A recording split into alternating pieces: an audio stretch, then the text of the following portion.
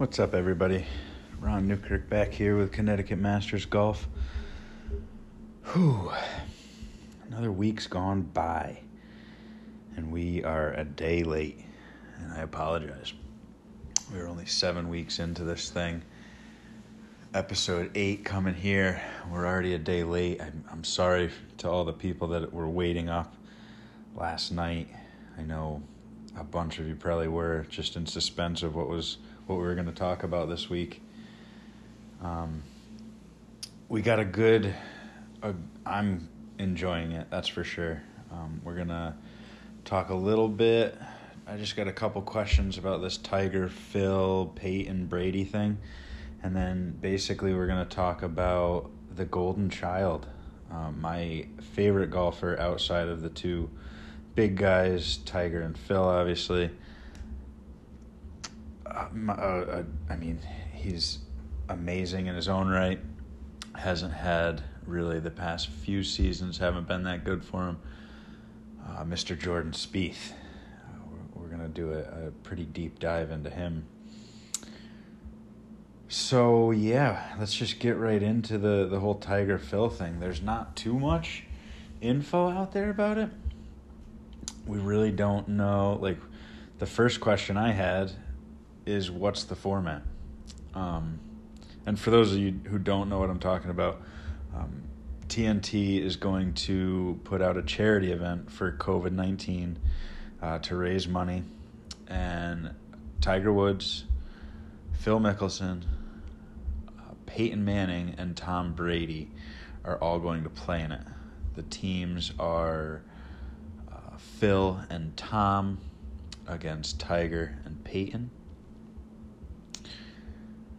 I'm pretty sure they didn't put Tiger and Tom together because those are the two GOATs. They kind of split up the talent. But, is Brady and Manning even good enough to watch? I would say after a month and a half of quarantine, yes. I would watch just them alone probably play golf. But we're going to find out. So, yeah, the biggest thing is, what's the format? I don't know if it's going to be like actual team play, if they'll do like alternate shot for a couple holes, match play against Tiger and Phil like they did, and then a match play against Peyton and Tom. There's a lot of different things that they could do. The other questions I have is, how is it going to be televised? Like, is it going to be better than the match? I don't know if everybody watched that. The day after Thanksgiving, I think 2018, they had that, and I was pretty pumped for it, and I didn't think it was horrible. A lot of people didn't like it. It ended up, I was paying the $20 for the pay-per-view anyway, but it ended up being free because some people weren't able to get it, or some snafu happened, and everybody got it for free, which I was happy about, because it was a chance to throw a couple dollars down. I'm sure if I hit something, it would have been a little bit better, but I don't think anybody really hit anything. Maybe, little things, but we were going for like eagles and certain things that we could have done well on. But anyways, is it going to be better than that? I don't know. It might break Vegas, because this is the only thing you could bet on for a month and a half. Besides virtual sports, the first real sporting event that's going to have betting should be wild.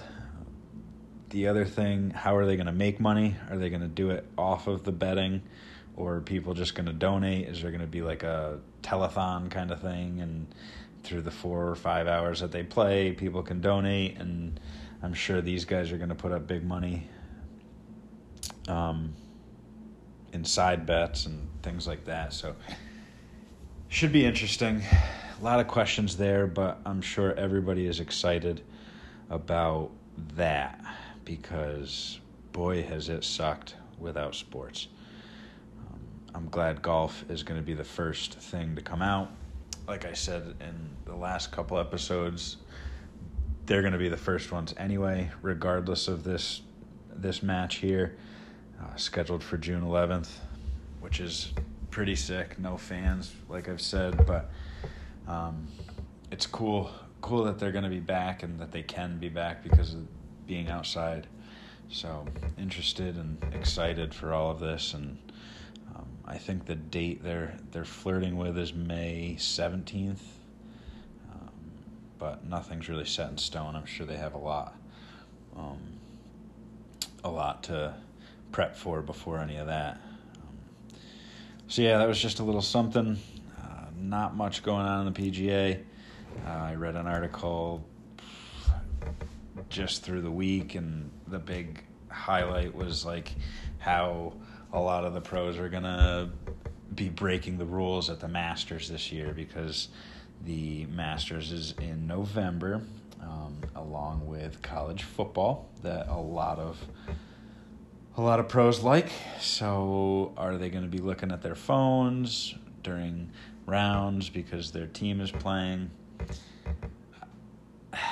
Would this even be a fucking story if there were sports going on? Probably not. Yeah, so that's where we are in the PGA news.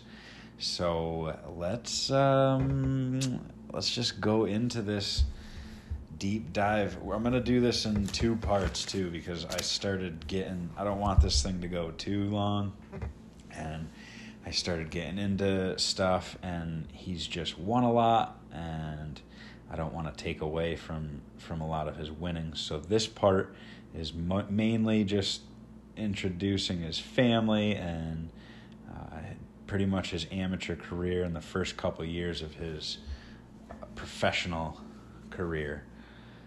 So the first thing I want to talk about is completely off topic of his life, more related to mine. My second child, I tried to name him Jordan. It didn't work. She hated it. The only reason I did try that is because Tiger and Phil didn't work with the first child, so I didn't even try. I tried to sneakily just throw, what do you think about Jordan? And she said, is that right away, snap back. Is that because of Jordan Spieth? No, I like the name. Come on. It was after Jordan Spieth. So the first thing when I looked up Mr. Jordan Spieth, his middle name came up. And for those of you that don't know, my son's name is Alexander, and it just so happens that Jordan Alexander Spieth, his middle name, obviously is Alexander. So how lucky is... it's just fate. It's goddamn fate. I'm still in shock. I found that out. Whew, it was so cool. So anyways, Jordan Alexander Spieth, born in Dallas, Texas in 1993. That makes me feel a little bit old. It was only 6 years after I was born. However, it just sounds weird to be born in 93. Born to Sean and Mary Christine, who goes by Chris. His mother goes by Chris.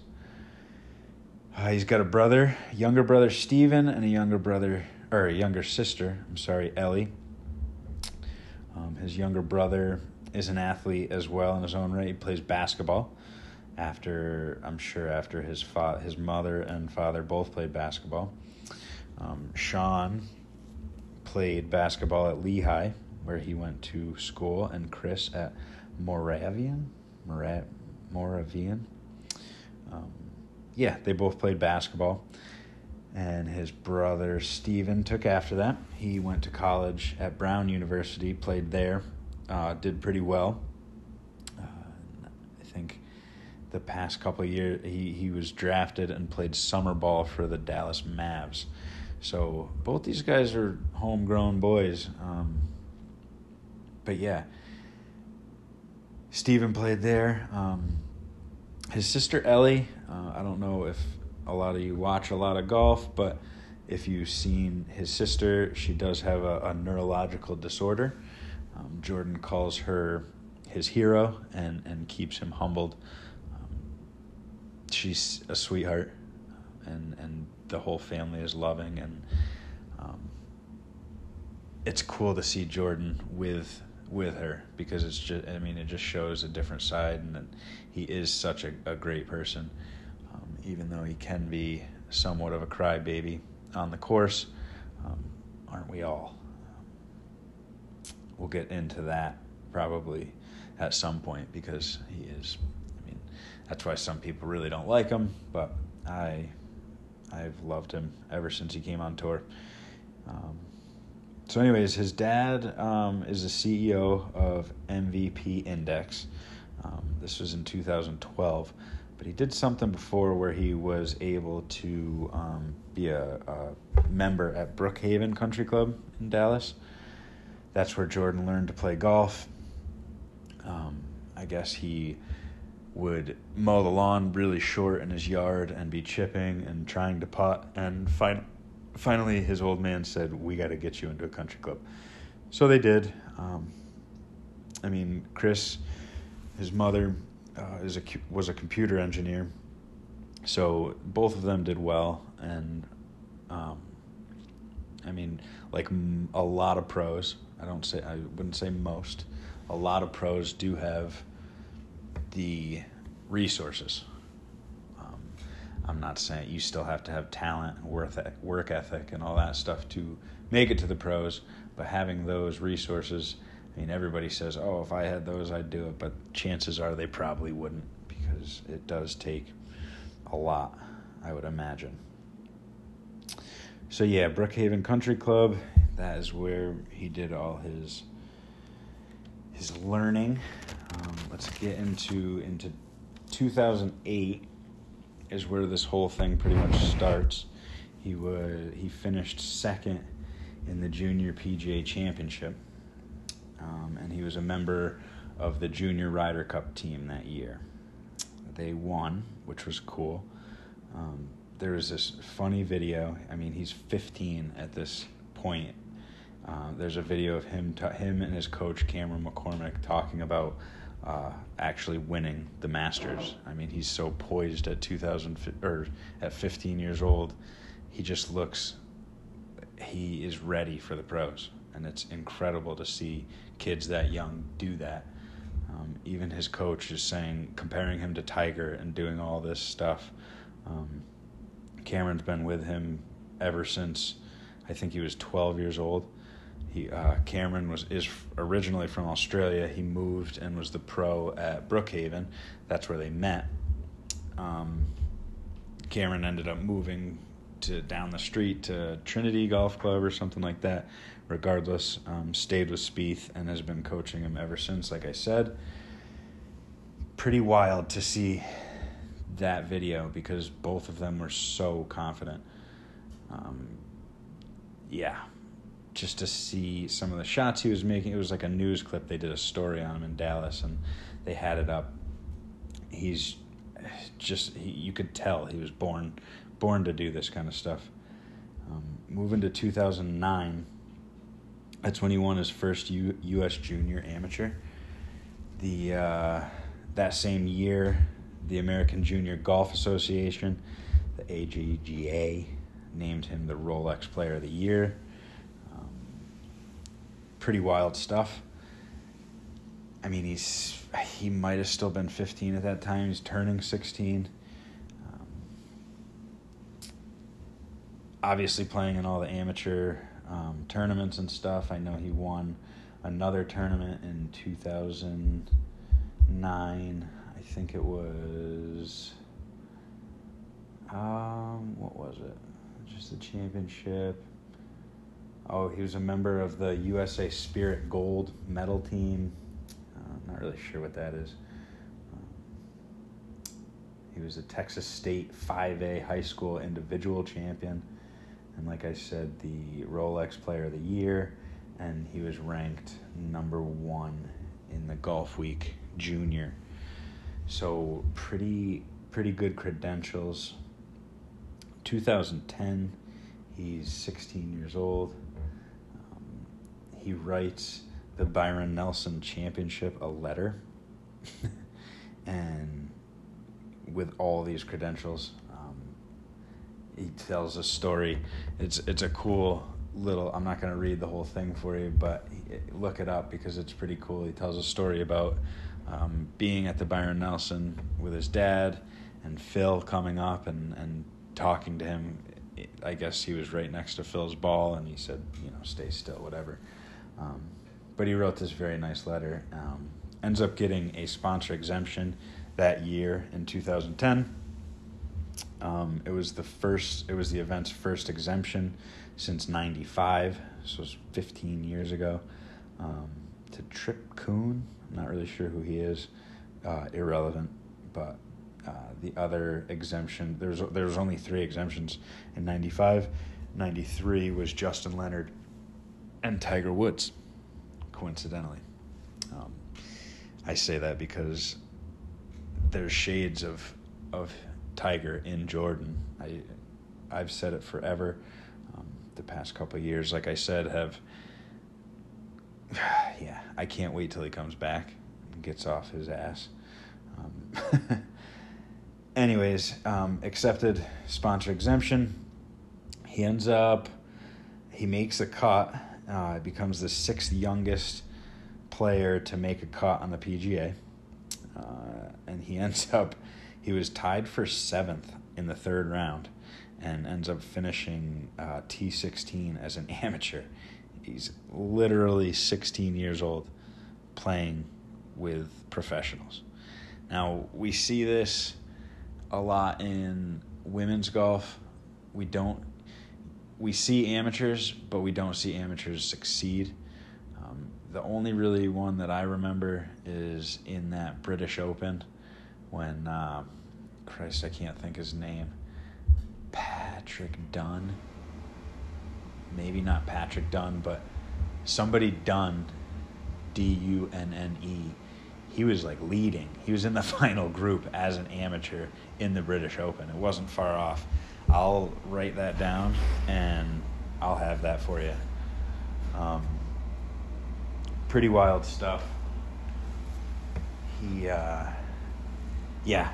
To come T16 is pretty wild. He's an amateur. So 2011, he is exempt again from the Byron Nelson, makes the cut again, and finishes T32. He also starts a pretty sick college career.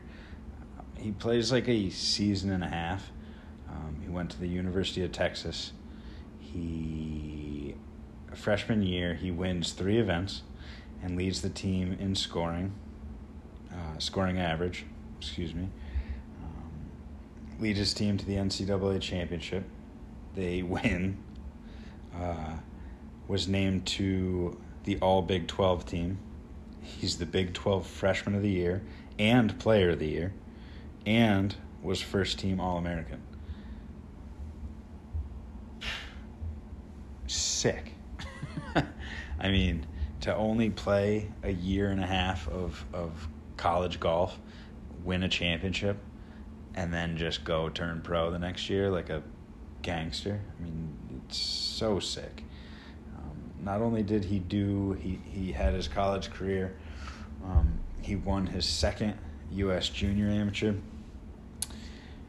2009-2011 champ, becoming only the 2nd person in the history of golf to win that tournament twice. Now,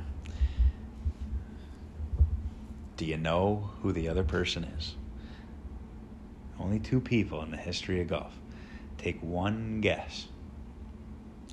If you're thinking Tiger Woods, you might be right. Tiger motherfucking Woods.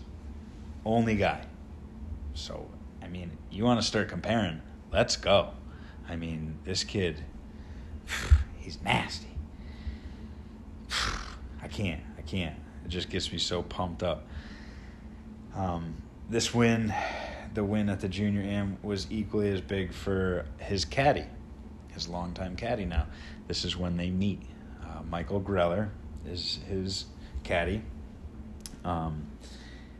So a little weird. For like 6 or 7 years, Greller would go to the U.S. Junior Ams and all these amateur tournaments, and just fill in for people that didn't have caddies. I mean, the only reason I say it's weird is because these guys are 16, 17 years old. It's kind of, maybe sometimes younger. But I'm not pointing fingers or anything. You do you, man. He made a lot of money from doing it. So, so he, 6 years ago, or 6 years before this, prior to this, he was bagging for a guy named Matt Savage, who happened to be friends with Justin Thomas. He was on the bag for JT at the U.S. Junior Am in 2010, who then passed him on to Jordan Spieth. As some of you know, Jordan and Justin are very good friends, and that's how that whole thing started. Greller was a former 6th grade math teacher and obviously saw a lot in Jordan Spieth and went on his bag full-time in 2012 to finish that season out. So he knew. Their relationship is crazy. Anytime you hear Jordan Spieth talk in press conferences, it's we, my team, we. It's never I did this, I did that, unless it's a bad shot. He pretty much takes the blame for everything. I hit a bad shot, I did this, but when he succeeds, it's we and us and our team. He's a stand-up kid. So moving to 2012, sophomore year of college, he earned an alternate spot as an amateur in the U.S. Open. I think Brandt Snedeker backed out, and he got the chance to get in here. Ends up shooting lights out, and he was the low am there, which was pretty wild. He shot a weekend round of 69 and then 70, and he finished T21. Another weird comparison to Mr. Tiger Woods. He also finished T21 that year. It just keeps getting weirder, guys. He ends up playing a couple more tournaments and a Korn Ferry Tour that season. And then 2013 is when he really plays his full season. The only major he didn't qualify that year was the Masters because he was kind of starting up. His world rankings weren't as good. And he ended up winning to get him into the rest of the majors. He played 23 tournaments that year, and he made 18 cuts with 9 top 10s and 1 win. It's a pretty studly first year. He ends up being Rookie of the Year, and with his win, he became the youngest player in 82 years to win on tour. And that tournament that he won was the John Deere Classic.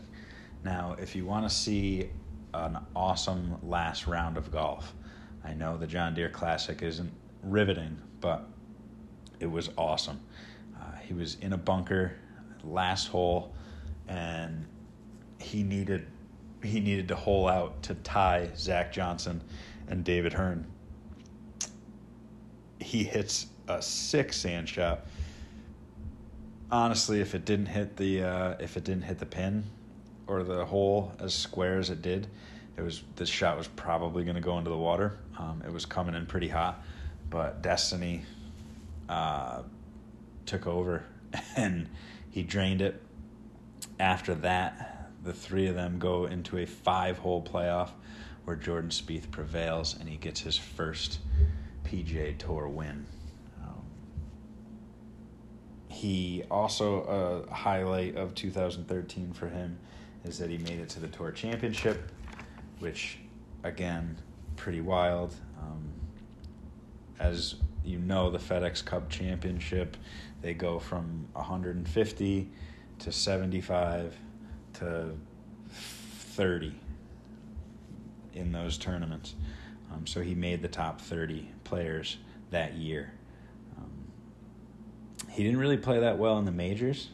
Again, he's only 20 years old at this point. He only made one cut out of the 3 that he played, and it was at the Open. I believe it was at Marion. I don't know that for sure, but he was tied 44th. So still, he didn't play that well, but he did make the cut finally. But again, I mean, those are his first 3 majors. I'm sure it's a little different playing in majors. But he did well. He made $3.8 million. Not too bad for him or Greller or any of his team. I'm sure he spread the wealth. So moving to 2014, this is the year you can really see stuff starting to move. He didn't. Even though he didn't win, this year he ended up making all 4 majors. It was his first Masters appearance. He played in 27 events, and like I said, he did much better in the majors. 24 cuts out of 27 events, and he had 8 top 10s.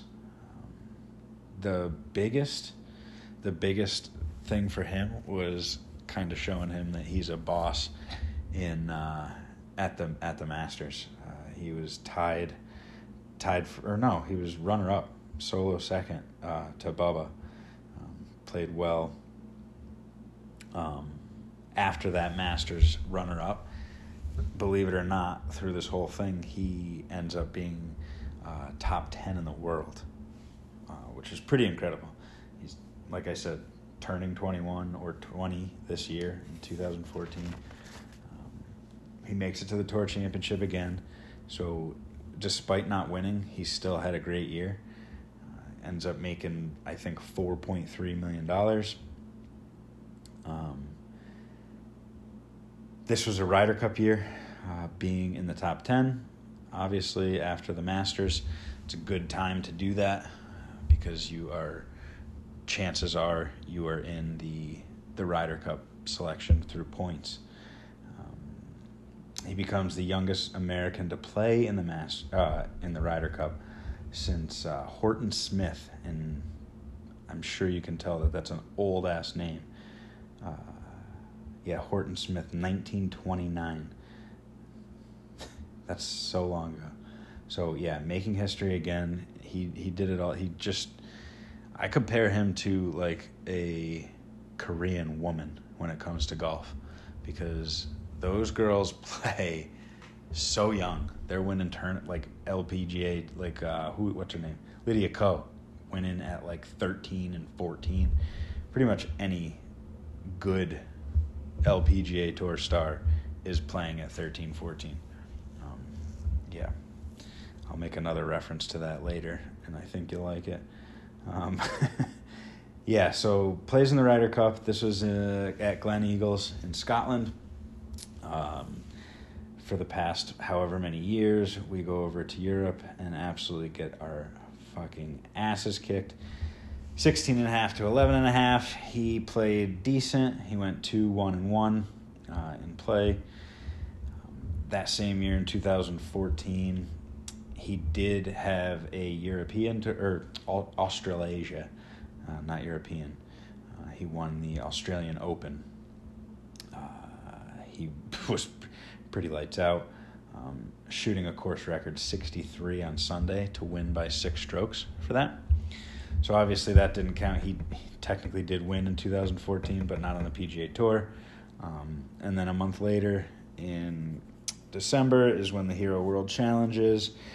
He ended up winning that, wire to wire. I don't really count that as a PGA Tour win. The PGA Tour does. I think, oh man, I wish I could remember this. Hammy, if you're listening, I still don't remember from our talk that we had whether that is FedEx Cup points or not. And like I said, he made $4.3 million. So this is when it starts to get pretty sick. And we're going to cut it off there because there's a lot to cover. Part 2 is going to be from 2015, which is pretty much the biggest year of his life. Spoiler alert, he becomes number one in the world, wins about 5 or 6 times, and we're going to get into his first Masters win too.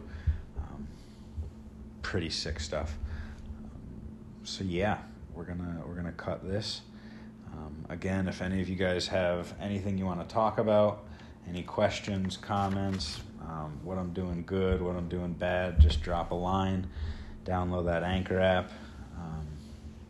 I've been talking about this Anchor app a lot, and I think I'm gonna put an ad in this. I think I'm going to start doing that, because if I keep talking about them that much, I might as well get some money out of them. So you might hear an ad next week or the week after, and we're going to have some good content coming up. Been in the works with getting our first guest. I know I've been saying that this is the 8th week, so I've been saying this for about 8 weeks now. And I will not disappoint. We will have a guest on this damn podcast sooner or later. Until then, everybody stay safe, and we'll see you next week.